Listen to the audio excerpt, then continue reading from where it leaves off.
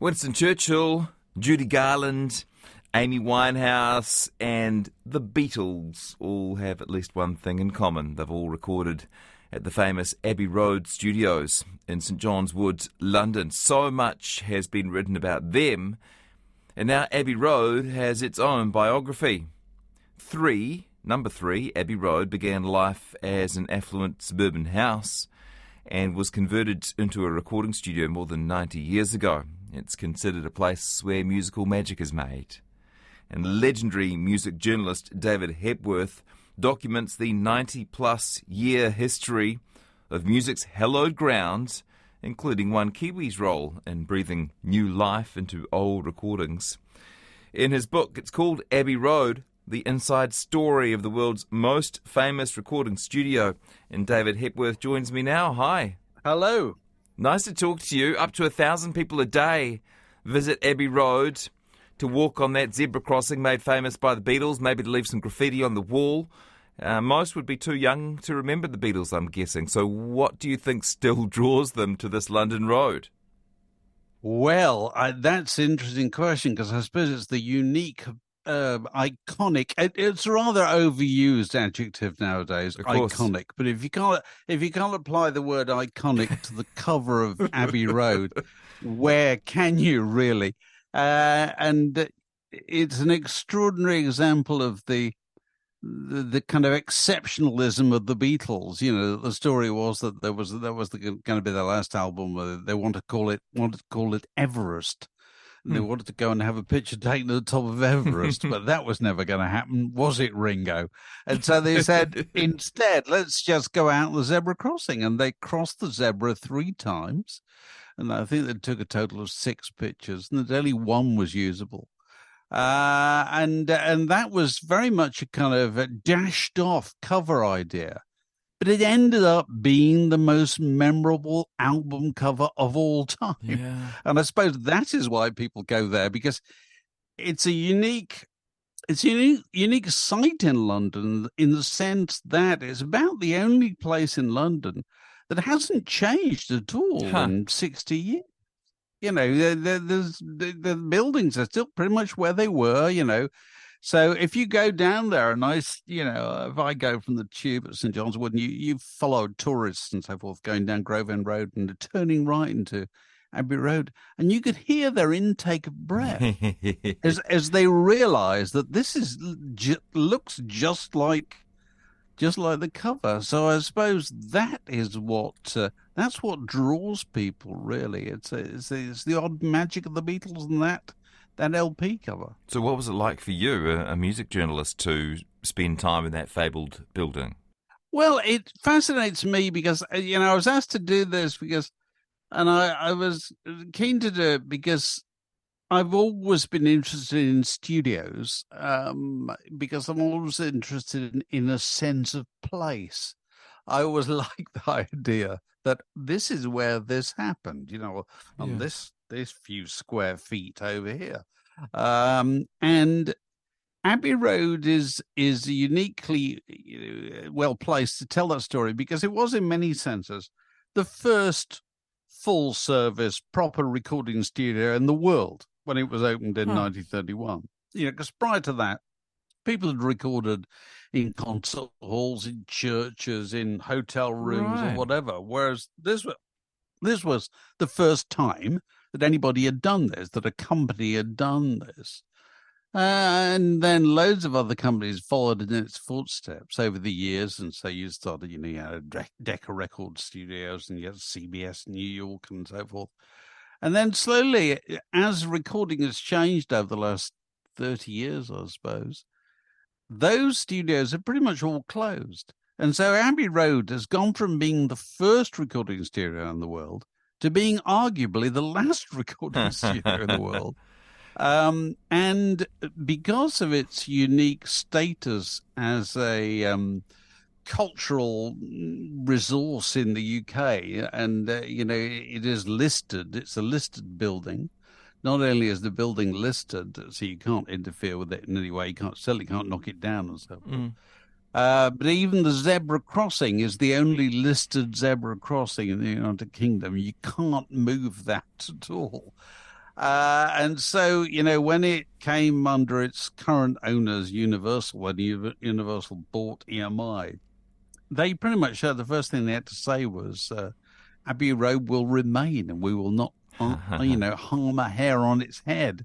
Really, so that was what made me want to do it really, and I wanted to explore the idea of what a record is, because I think people have got a tendency to talk about records and songs as though they're kind of interchangeable terms, and I don't think they are. I think a record is a different thing. A record has qualities that a piece of music alone it doesn't have. A record has kind of atmosphere, it has drama, it can have gravitas, it can have all these kind of qualities, because it's cinematic in many senses, really, because what people are trying to do with records is make you feel something. And Abbey Road, has been the home of a great deal of that work over the years, so opened in 1931 largely as a classical place, huge, great studio, which they built over the back garden of the place. And then a couple of other smaller studios, Studio 1 for kind of piano recitals and so forth, and then Studio 2, which was kind of the dance band studio in the 30s and 40s. And that's the place that the Beatles subsequently, came into in 1962. And that's the place that is still most hallowed ground, I suppose, to this day. Yeah. Although all the studios are still functioning, although they've had to adapt to changes in technology that have occurred over the years. But there's still a lot of people who go there to try and get that old feeling, And, the big studio, Studio 1, is where they used to, still do loads of classical work, but that's nowadays where they record soundtrack music. And so nowadays, when you have video games which have music budgets the equal of feature films, they will be in there for weeks, very often recording the music for a video game with a full orchestra. So it's having to respond to all those changes in the way that recordings are made all over the years, and that's what it's had to do. I should say, by the way, that when the Beatles recorded there, famously, it wasn't called Abbey Road Studios. That was that was something that was added in the 1970s, almost as a tribute to the Beatles, right? Definitely. I think it was actually the 80s. I'm not sure. Yeah, probably. I guess it was called the EMI Recording Studios, or actually, initially, it was known as the Technical Department. It's not very romantic at all. Yeah. And it's only, it was referred to as Abbey Road by the musicians who worked there, but not known as that to anybody else at all until after the Beatles in 1969 made Abbey Road. And therefore Abbey Road itself became this extraordinary phenomenon. And Ken Townsend, who took over the management of the place in the early 80s, when it was pretty much under threat, really. Those were the days when the big studio was out of use, and Pink Floyd used to go in there late at night and fashion goals at either end of the studio and play games of football in there in the giant studio, because that was the best use for it. Anyway, Ken Townsend came up with loads of ideas to kind of revive it. One of them was making soundtrack music there. And the other one was, while we're at it, let's call it Abbey Road. Wow, that's amazing. Yeah, that's a good day's work. The day you decided to call it Abbey Road. I'm talking to legendary music journalist David Hepworth. His book is called Abbey Road, The Inside Story of the World's Most Famous Recording Studio. And just to linger on that pre-Beatles sort of life for a moment, did it change the way singers performed once they were recording for a recording rather than as a live performance that just happened to be recorded? Does that question make sense? Oh, definitely. I mean, the two big technological changes really are the electrical microphone, which comes along in the 30s, and that changes the way that singers sing. So you get Bing Crosby in the United States, you get Al Bowley in the United Kingdom. And what these people are doing is singing very confidentially. They're singing into your ear. They're not projecting. Yeah. So it's a very different form of singing from that had come along, that had been around in the 20s and so forth, where people used to sing through megaphones effectively. These people were confidential. They were projecting their personality. The other thing that changed it, which came along just after the war, as a consequence of captured German technology, was recording onto tape. Because prior to that, it had been done direct to disc. And of course, if you recorded on tape, you could edit, and you could hear that at its best in the early days. In the 50s, lots of legendary comedy records, I don't know, the Goons and Peter Sellers and Flanders and Swan and all these things were all made at Abbey Road. Very often under the supervision of a chap called George Martin, who at that stage was just another guy in there. And the thing that George Martin did with tape was he realized that the work wasn't finished when the artist left the studio. Very often you carried on after. You did things with it. You could add instruments. You could edit things. You could put sound effects on and so forth. And so I often think that the true air, the true kind of antecedent of Sergeant Pepper is Peter Sellers' Songs for Singing Sellers. It's those records where he created sound pictures just out of what was available in the studio.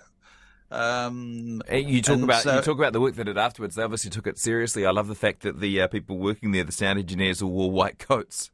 Well, they're more complicated than that. Actually, the chaps who laid out swept the studios and so forth wore brown coats. Right. The chaps who delivered the microphones and the equipment wore white coats. The engineers wore sports jackets and flannels and ties, unless they were working at the weekend, and then they were allowed to not bother with the tie. Mm-hmm. Okay, so it was very much, in many senses, it was like an old-fashioned school in lots of ways, and I think it still is in an odd way. When I go in there, I'm always amazed that you stand in the studio where the Beatles did all this stuff, and it's a parquet floor. It's like a school gymnasium from the 1950s or something. It's always got that kind of feeling about it.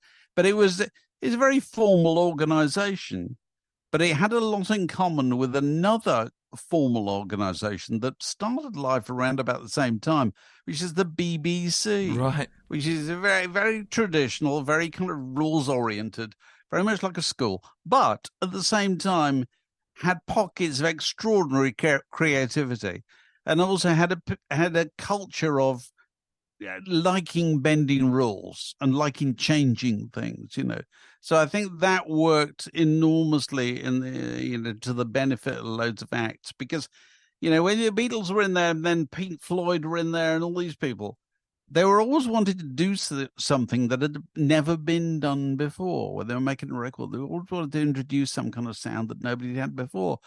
And so they didn't know how to do this themselves, really, because they just played instruments. What they relied upon was, people like George Martin, who was a trained musician, and guys like Ken Townsend and loads of others who were kind of what you might call boffins, who would come up from the cellar with a soldering iron in the top pocket, and would work out a way to wire up this thing to that thing to try some mad scheme that had never been tried before. So Ken Townsend invented famously electronic double tracking, just so that John Lennon, who hated his own voice, didn't have to go and repeat it, and double track it himself. He came up with this thing. which George Martin explained to him in terms of it's like flanging, which was an old joke from a Goons record. And that sound is still referred to as flanging by recording engineers in studios all over the world. That's great. Well, I mean, we've talked about some pretty famous names there, but you also mentioned some less famous ones. I'm thinking of a song called When an Old Cricketer Leaves the Crease, 1975, I think. And you said it's one of your favourite Abbey Road recordings. I wonder, have you done the thought experiment, if that song had been recorded by Roy Harper anywhere else, would it have been as memorable? Oh, definitely not. No, I mean, because it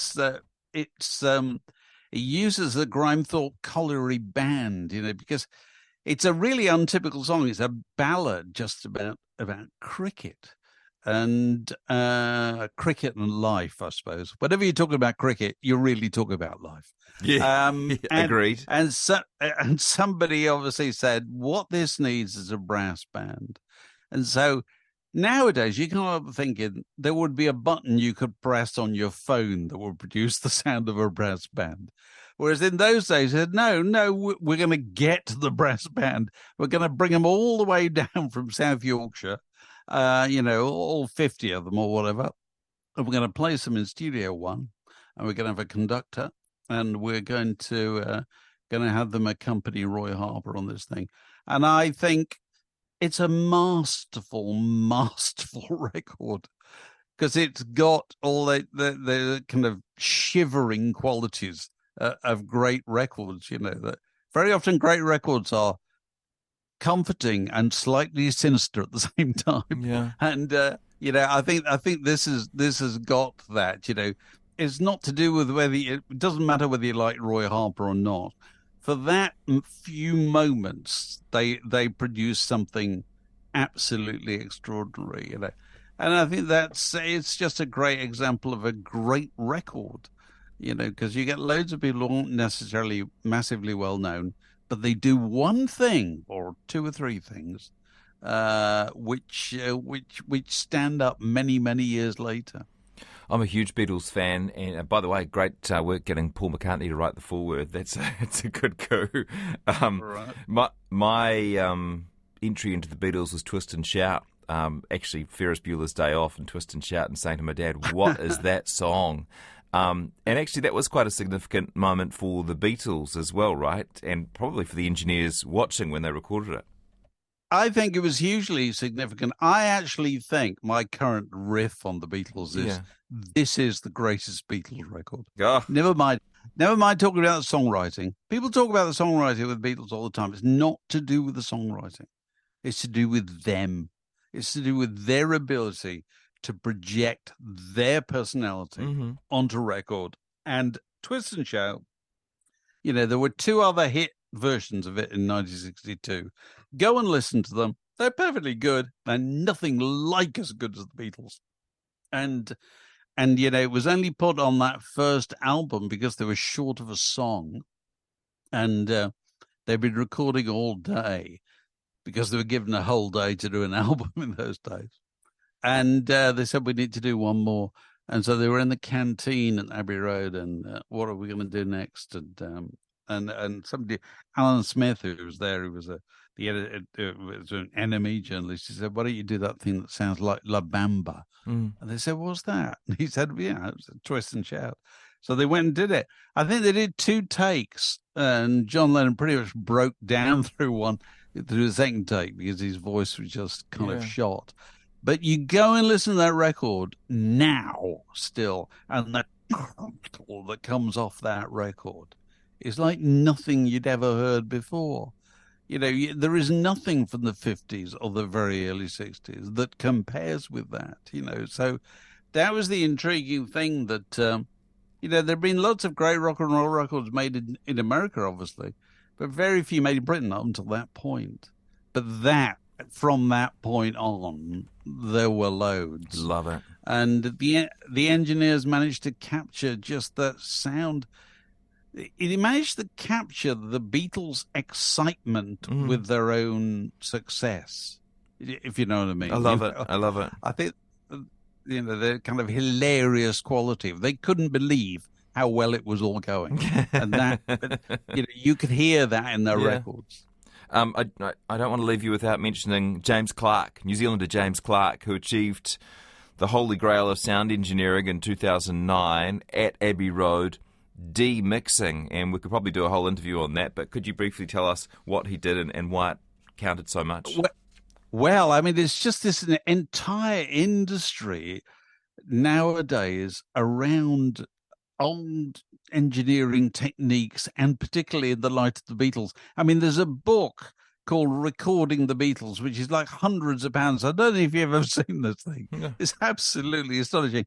There is now more scholarship devoted to going into old Beatles recordings than there is into Shakespeare, it seems to me. It's extraordinary. But what he managed to do, what they've done subsequently, is that they can look at the sound, if you like. They can look at the sound waves on the screen, and they could see which bits are coming, which instruments or which particular sounds are being represented there, and then you can kind of start to take them apart and go back to the individual ingredients. People will argue long and hard as to whether it's entirely effective. But I think this is the future that, people nowadays, people will in the very near future, I think, they will be able to have access to all this stuff, and they'll just be able to play with it to the heart's content, But the great truth is that you'll never get anything better than the original thing, because those things were mixed very often for mono, for a start. The Beatles records, they had no interest in stereo at all. Nobody listened to records in stereo in the 1960s until the very end of the 1960s. So they were produced to be heard through the media of the time, and I think very often, if you play this stuff on a kind of on a contemporary state of the art machine, what you do is you very often expose the weaknesses rather than anything else. You know what I mean? Because nothing is meant to bear that level of scrutiny, really. If you want to enjoy the Beatles at their best, go and buy yourself, if you can find it, a kind of 1965 downset record player of the kind that you could take down to the beach and go and find an old scratch mono 45. That's when you hear it in the way that people heard it at the time. But listen, the power of that stuff is such that people won't stop playing with it, doing things with it, wanting to know more about it, because it has the power of myth about it, And that's how we get to listen to that concert at the Hollywood Bowl, August 23, 1964. I think the only decent live recording of the Beatles. Man, we've barely scratched the surface, David. You've done a wonderful job with this book. It's called Abbey Road, the inside story of the world's most famous recording studio, and there are a whole lot more stories in the book. David, thank you for your time today. Thank you.